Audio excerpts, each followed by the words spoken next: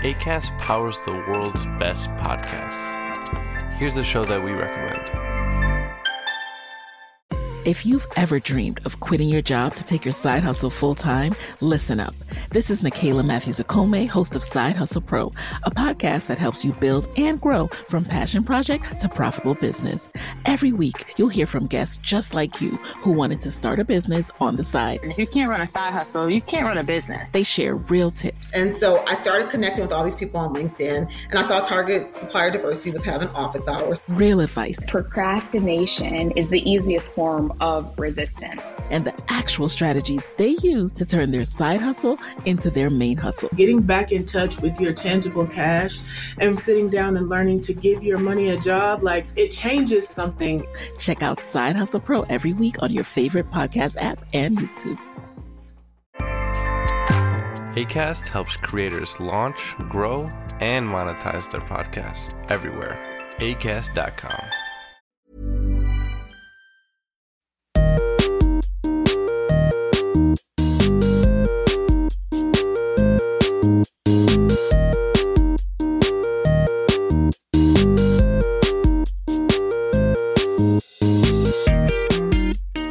Hello and welcome back to Spawnpoint, a video game podcast for tired people. I'm your host, Keza McDonald, and before we do anything else, I wanted to say thank you so much to everyone who listened to the first episode or left a review or emailed or tweeted to say they really enjoyed it. I got so many lovely messages that Twitter was briefly a nice place to be, which is rare for me. I'll be reading out some of those messages in a bit. Please do keep them coming. I'd love to hear what you'd like from future episodes of this podcast.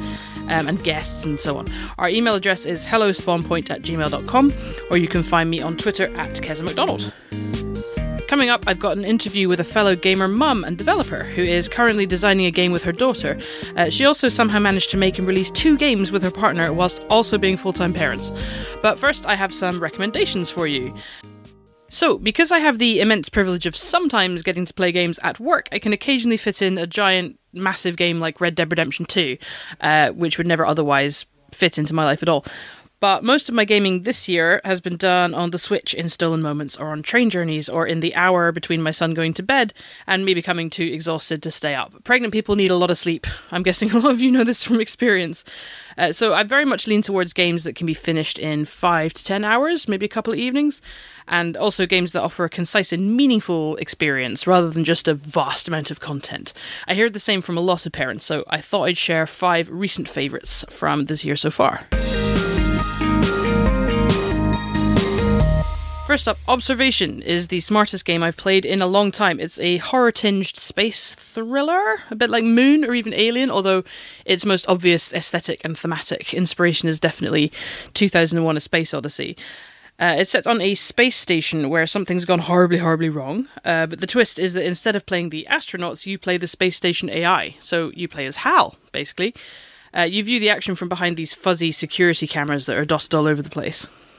Observation makes you think like a computer. The stuff that you're doing is opening doors and deciphering schematics, trying to bring life support systems online, observing, that kind of thing. But you also have the limitations of a computer in that you're stuck on your mainframe, you have no physical presence, and if your power goes, then you need human help. It's a really, really clever interdependency. I've never really seen anything quite like it in a game before, so I was very impressed. I got weirdly attached to the surviving astronaut as well. The fact that I couldn't actually control her made it more tense, if anything. Observation looks pretty amazing for a game made by a small team, which is a nice bonus. There were some annoying bits where I got totally lost trying to fly a robot sphere around a space station, but it's still one of my favourite things of 2019 so far. Katana Zero. Unlike Observation, Katana Zero is not quite as clever as it thinks it is, but it's still really cool. It's a stylish action game where you get to slice up pixel baddies with a big sword. So, great stress relief. You play a samurai assassin who can rewind time, so every screen is full of enemies, and you have to approach it like a puzzle, like who do you take out first, what's the fastest route through, can you fling this bottle at this door to distract someone while you stab somebody else, and so on. And you just try each screen over and over again until you can get through it without a scratch. It's got an instant restart, which is explained by this samurai's ability to rewind time.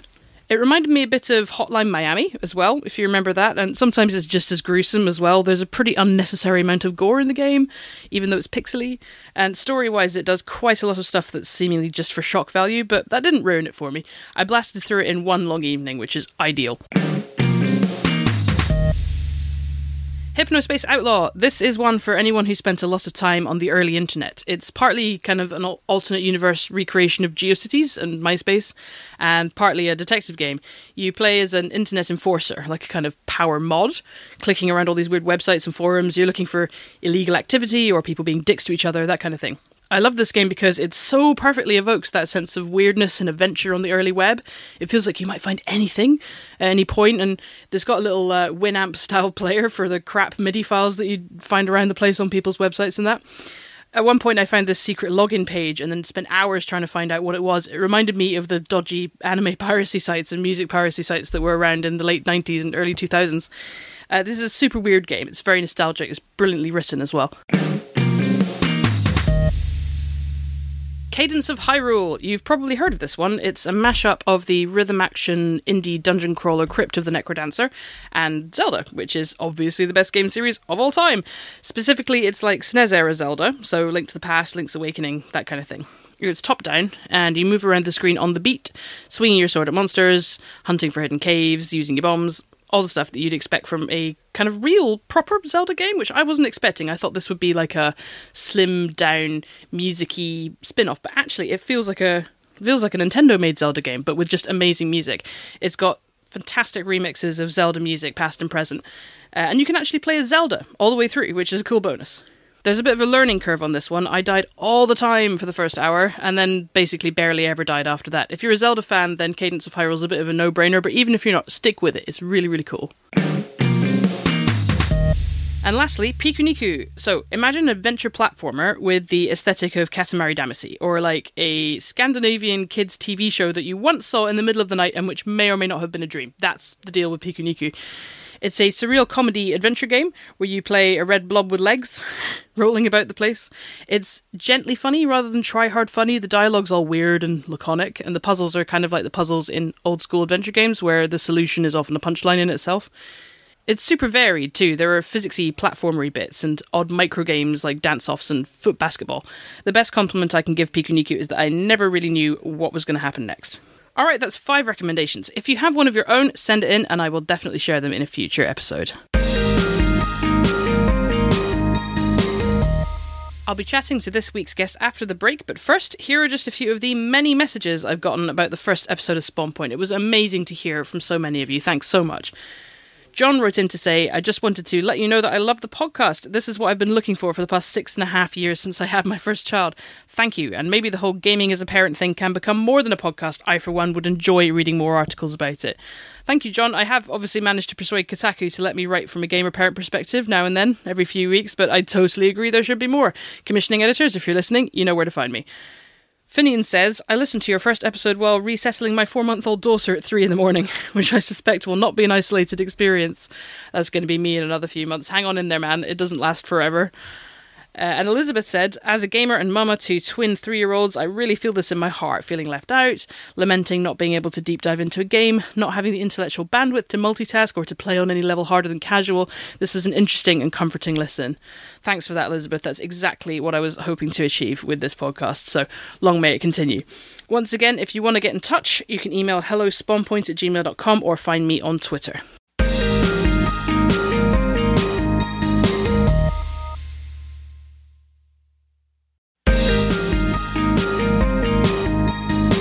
My guest for this episode is Leanne Bayley. She is an artist, producer and game designer with 2 little kids.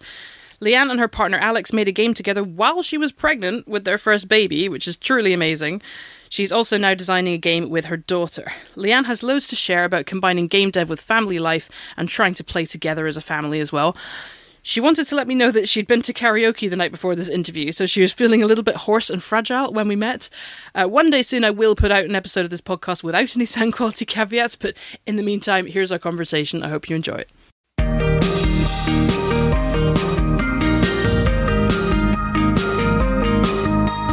Hello, Leanne. How are you doing? I'm good, thank you. How are you? I'm Very good. Would you mind introducing yourself for the listener? Hello, listener. My name is Leanne Bayley, and I am now a senior 2D and UI artist in the video games.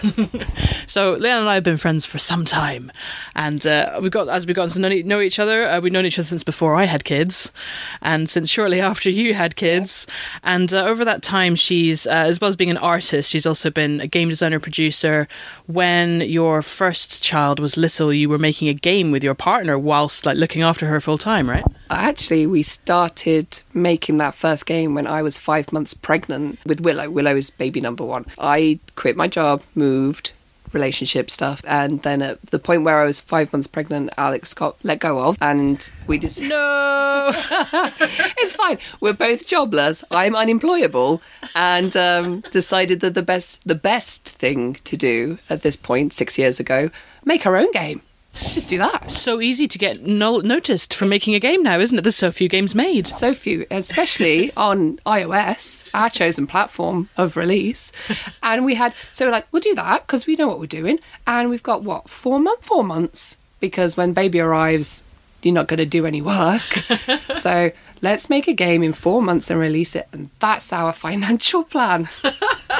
I mean, I've heard better financial plans for the impending arrival of a baby, but you're in a position, right, where you just have to make something work. Yeah, I was going to do it regardless because I couldn't get a job. No one was hiring a really pregnant lady, even for short contracts. That was fine. It's just so we were noodling with an idea before Alex got let go of, and we wanted to make a puzzle game. We were really into Dungeon Raid at the time and 10 million. And we were like, we like puzzle games. Let's just make a little puzzle game. That'll be fun. It's mechanic driven. We don't have to write lots of story. It's perfect for a touch device. It's super easy to get a game out on iOS. You just pay Apple $100 and you can release as many games as you like. That's it, every year. So that's why.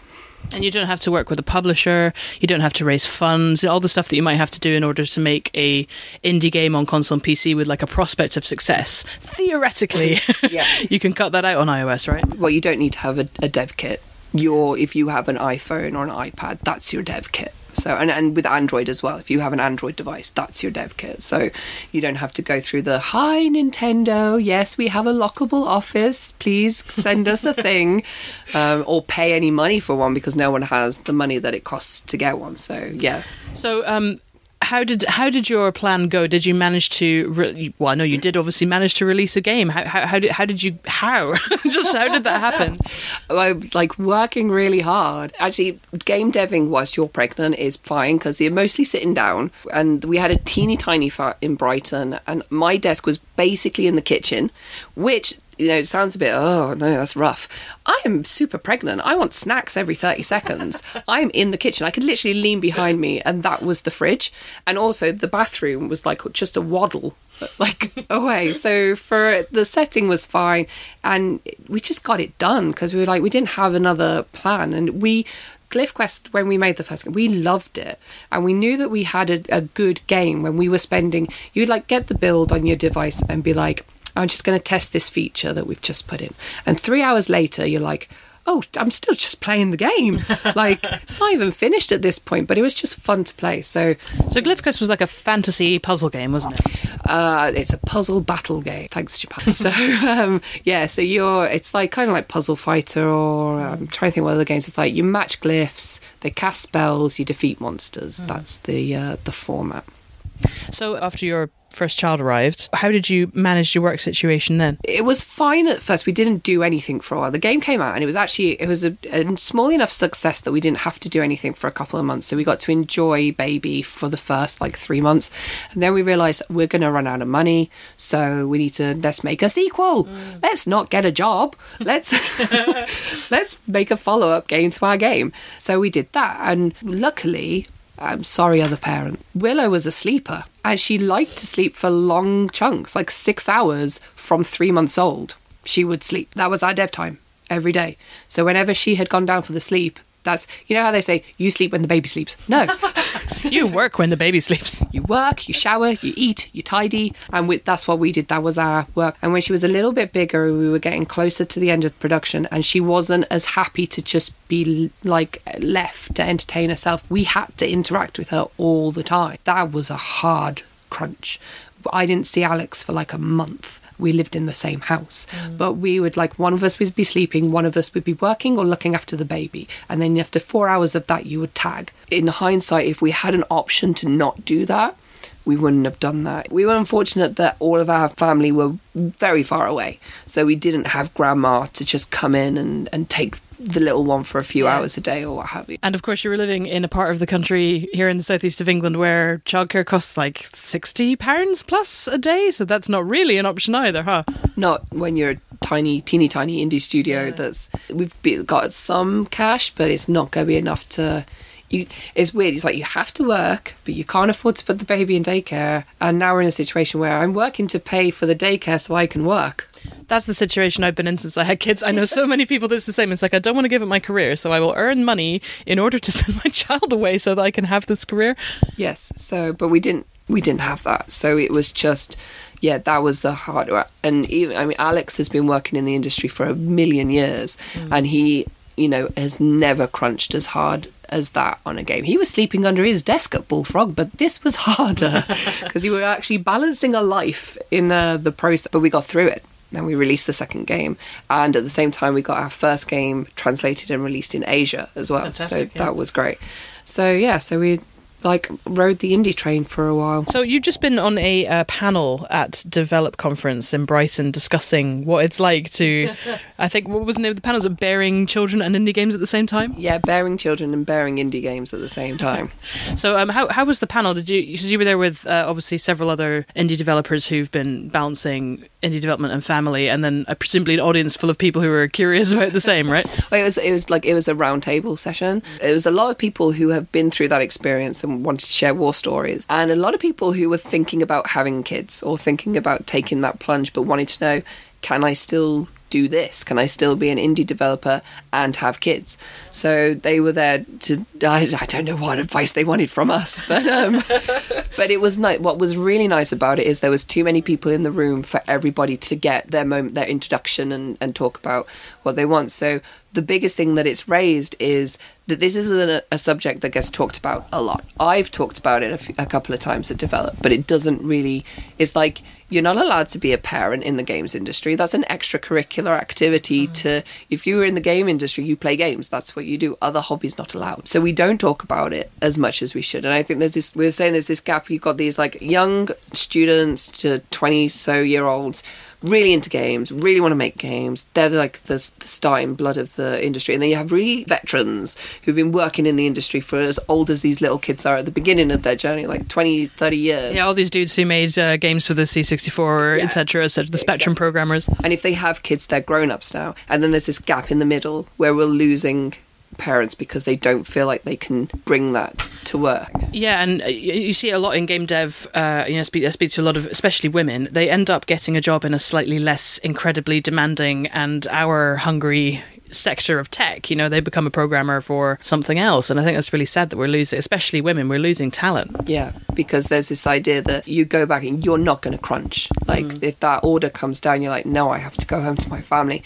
and then you're the problem. You're the weak link in the chain. That's not okay. So it was great to do, and it was great to highlight that there is a want for more discussion around the subject, because there are indie studios, small studios, 5-6 people who haven't got a maternity structure in their contracts. Like they're waiting for the first person to have kids, because then they'll be like, oh hey, we need to do this. So we need to talk about it more for those studios. So it's not like that it happens and it's a surprise, oh now we have to deal with maternity and stuff. It's like, no, we had this plan from the beginning. We know that families are a thing that happen when people, because people and people make games, so you need to accommodate their lives. So no, it's good, and hopefully next year then we'll have more discussion around it. Well, I found this is part of the reason I'm doing this podcast, is partly because I found that once I became a parent, and even in media... Marketers and advertisers, brands big and small. You've been after a special someone for a while now. You think they're into you, I mean, you share the same interests, both passionate about the same stuff. Why wouldn't they be? Wait. There's a moment of silence. It's finally just you two alone. They're waiting. Go on, shoot your shot. You've got a voice. Use it now. Hearts are racing. Breathing becomes heavier. This is your chance to win them over. So what are you going to say? Get closer to your audience. Make podcast ads with Acast. Head to go.acast.com/closer to get started. Lots of parents in media, but there aren't that many in games. No. And it does, it changed my working life massively, obviously, but it also changed the relationship I have with games in my spare time, just because it's such a kind of time-hungry hobby. Yeah, I think if I didn't work in games, I'd probably still play exactly as much as I do, but I wouldn't feel so guilty about not playing more, do you know what I mean? Yeah, and welcome to second baby club when you have even less time. So I hear you're making a game with your daughter, who is now 6, is that right? Nearly, she'll be 6 in January. So you guys started prototyping this a while back, right? Yeah, a few months back. She really wanted to make a potion making game, but a cute potion making game. No eyes of newts and things like that. It was just all cute things to make potions that make rainbows and glitter and princesses. So I was like, okay, yeah, sure, let's... Because she's got to the point now where she's figured out that mommy and daddy make games. So the games that she plays on her iPad, it's like, oh, you do this. Someone made this. And she played Glyph Quest a lot. She loads it up all the time and goes in and just plays. She plays it wrong, but she plays it. We were talking about, so what should the ingredients be then for your potions? And she was giving me lists of different fruits that should be in there, different magical things that should be in there. And we drew them all out on paper. And we cut it all out and made a paper prototype of a big cauldron and these flowers and fruits and dragon scales and things. And then I just watched her play with it, like a little play set, to see what she was throwing into the cauldron and what magical thing it was making. And it was great. She's the art director and she's the lead designer on it. Because basically she's just telling me what she wants and how she wants things to look, how cute they need to be. She likes to copy my style of drawing where everything has big eyes and rosy cheeks. So yeah, it's been great so far. I think a lot of people don't realise the vital nature of paper prototyping, especially when it comes to iOS-style touchscreeny games, because I went to visit the Swedish developers of kids' games, Tokaboka, who I love them. With their work. Bloody love Tokaboka. And they paper prototype all their games, so their little kitchen games and their little train games, and everything they do, they make a paper version of it where they basically laminate little bits of card, colour it in, and then they take it to the preschool that is across the road from them and just watch the kids play with it. Yeah, that's it. That's the best way to do it. And especially for a kids thing, because as the grown-up, you're going to design it in a way that you think a child would play with it. And then you give it to them and they just do something completely different that you're like, okay, I wasn't expecting that. So it's very important, I think, to give it to them, because their logic, their world is very different from your logic.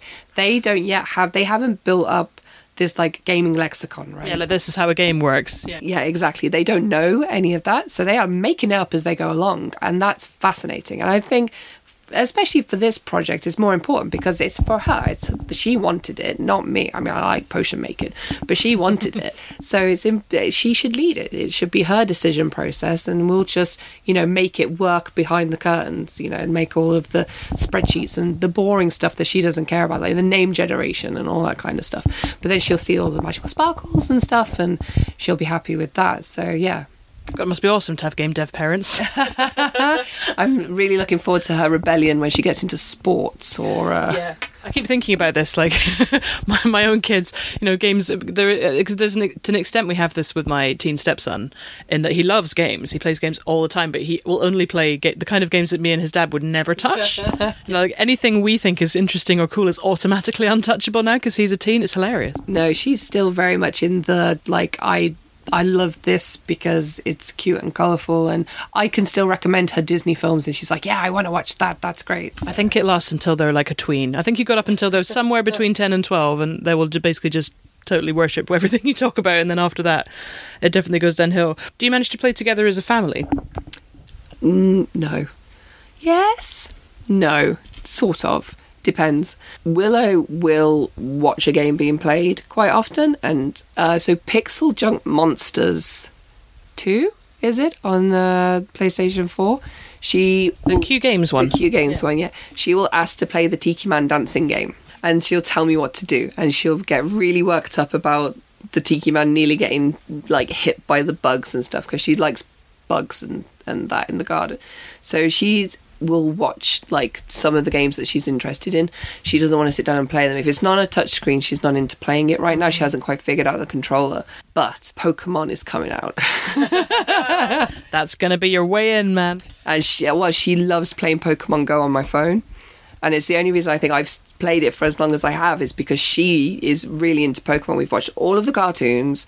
She's got an encyclopedia of Pokemon. She loves Pokemon. She's got an Eevee and she's got a Pikachu. We went to see Detective Pikachu. She loves Pokemon. I'm so proud.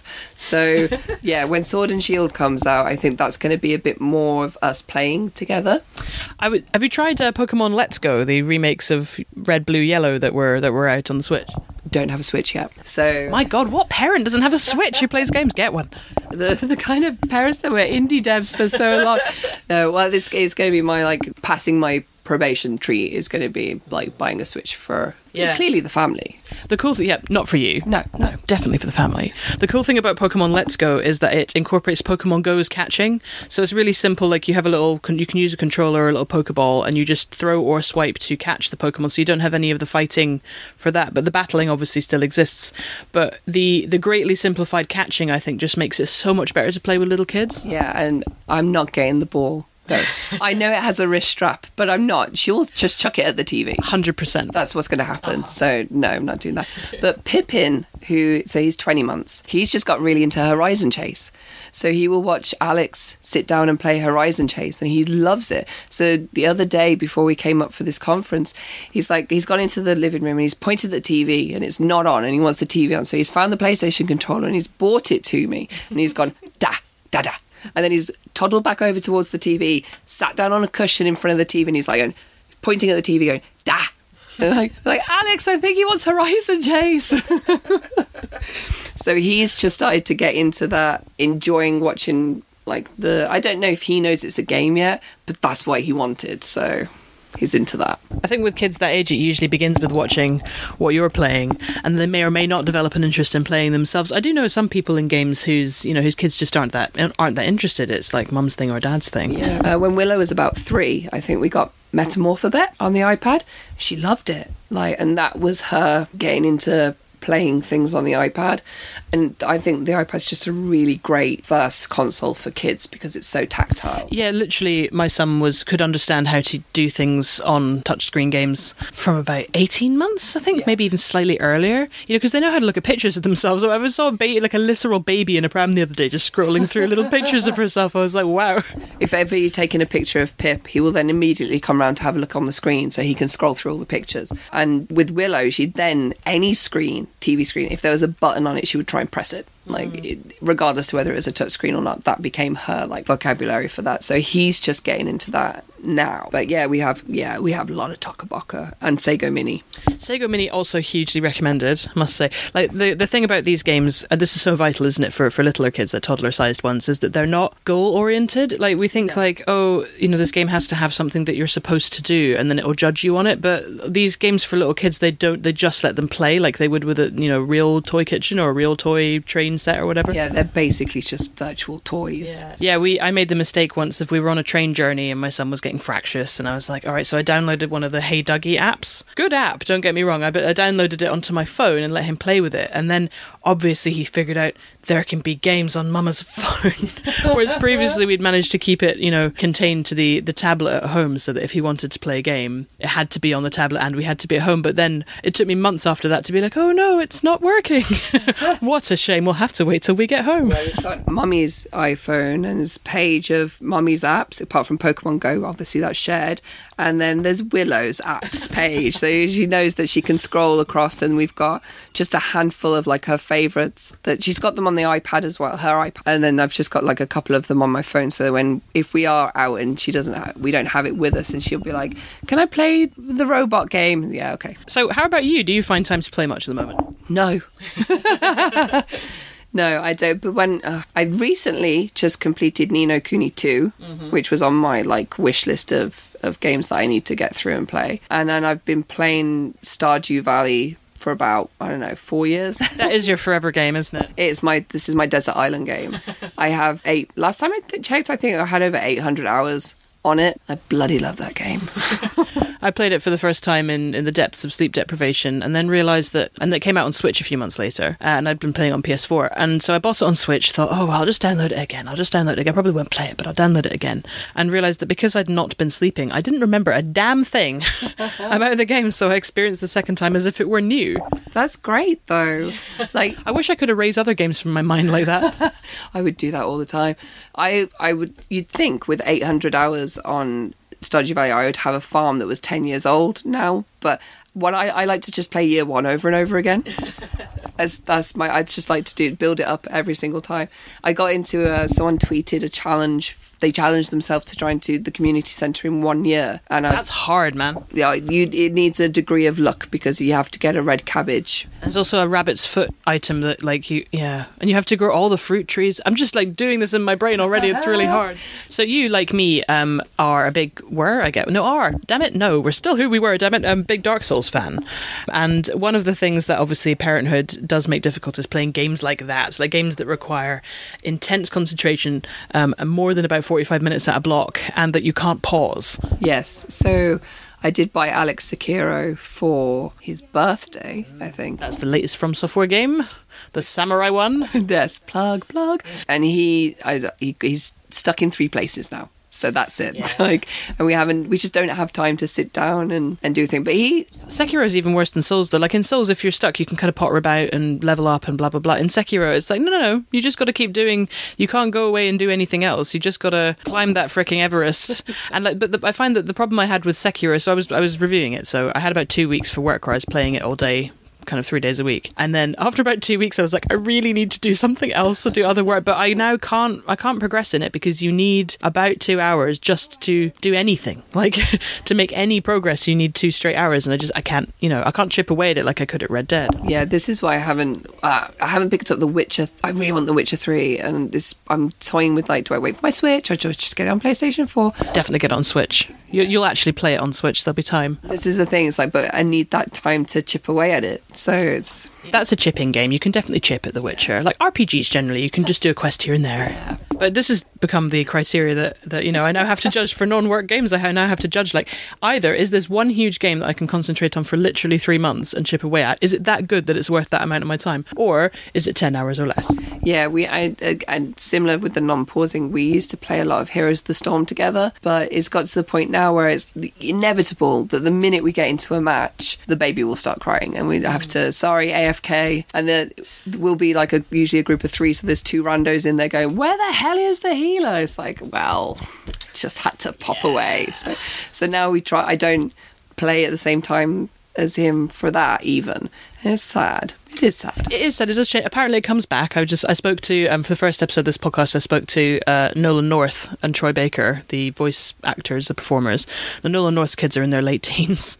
And I was like, just looking at him look, he's got all the time in the world that he wants. But he says he missed a whole era of games when his kids were little. He just kind of missed them, but you can go back to them later. Yeah, that's what I'm looking forward to. Not live games though, that's the point. Actually, Destiny 2 probably ain't going to be there in 10 years. Maybe it will, who knows. Bungie might rock it. Fallen completely off the curve for Heroes, and then they've just put in Anduin, and I'm like, my boy king is here, and I don't have time to play it. So you and your partner Alex actually featured in my Dark Souls book that I did a few years ago, because you kept your long distance relationship going playing Dark Souls together.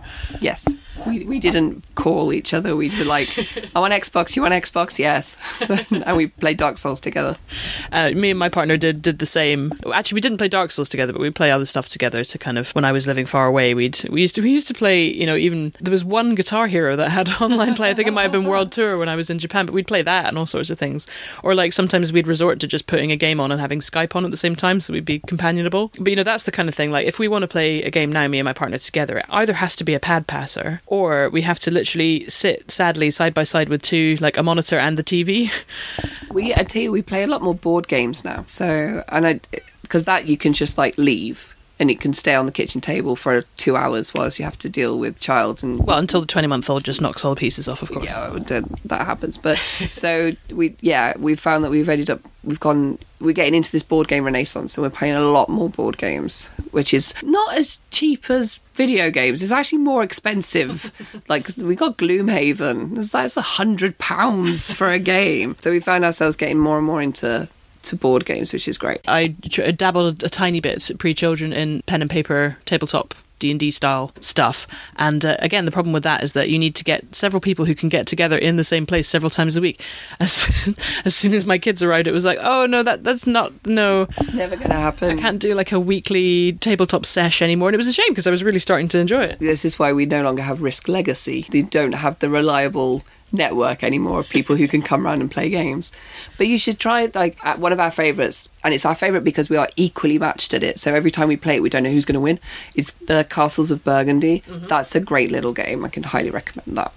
We played, I want to say, Mysterium together probably about 2 years ago now. It feels like quite recently, but it probably wasn't, which I found really cool. That's a game where it's a haunted house, and one person gets to be the ghost and uses beautiful, really kind of abstract picture cards to sort of try and communicate what happened to them, how they died, right? It's like Cluedo and Dixit had a baby, and it's Mysterium. No, I every time I get friends who are like, oh, I don't really like board games, like, we're playing Mysterium. Everyone sit down, let's have a seance. So your partner's just finished working on an exciting video game / board game mashup, right? Well, yeah, I mean, he got like this dream contract gig at the moment working for the wonderful guys Flaming Fowl in Guildford, because they're doing video game conversions of board games. So they've just wrapped up on Gloomhaven, which is going into early access on Steam very shortly. And like, if you're a fan of pen and paper tabletop stuff, that's Gloomhaven, but it takes a lot of, obviously, then having to roll the dice and figure out all the numbers and build the dungeons and everything out, and you just get to enjoy it, and it's very tactical. Like, it's not an easy game, but it is, like, quite epic. So this is why we have Gloomhaven now, in fact. So we can learn how to play it for adapting it for the computer. So if you're a fan in any way, it's a lovely conversion, so it's worth checking out. And your iOS game Glyph Quest and its sequel Glyph Quest Chronicles. If anyone's curious about those, they are still on the App Store, aren't they? I just got an email about the 64-bit version of one of them. It's like, oh, that's probably not going to happen. Chronicles is still available, but pre-warning, some people have experienced a game-killing bug, which we can't fix. But by all means, check it out. It's free to play, so you can just download it and have a look. And if it works, it works. If it doesn't, well, thanks for trying. Thanks for coming on the podcast, Leanne. I think a lot of people are like super curious about how devs make it work with family. So it's and also really great to hear from another gamer mum as well, because I find that, oddly enough, the gamer parent world is kind of dominated by dads. Yes, maybe next time we'll get like Dream Mommy. That will be the next dating game for us. That's it for the second episode of Spawnpoint. Thank you very much to Leanne for making time to chat, and as ever, thank you very much for listening. Send your feedback and questions to hellospawnpoints@gmail.com. I am on Twitter @KezzaMcDonald, and if you've enjoyed the show, please subscribe, or you can leave a review on your favourite podcast app. There'll be more Spawnpoint very soon.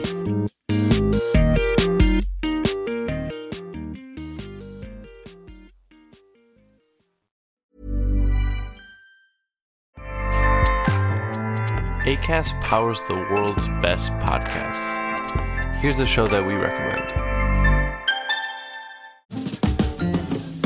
Do you love to read or listen to books? Is your nightstand overflowing with books you just don't have time to read? Listen to my podcast, Moms Don't Have Time to Read Books with Zibby. I'm an author, publisher, podcaster, bookstore owner. My own novel, Blank, is out March 1st.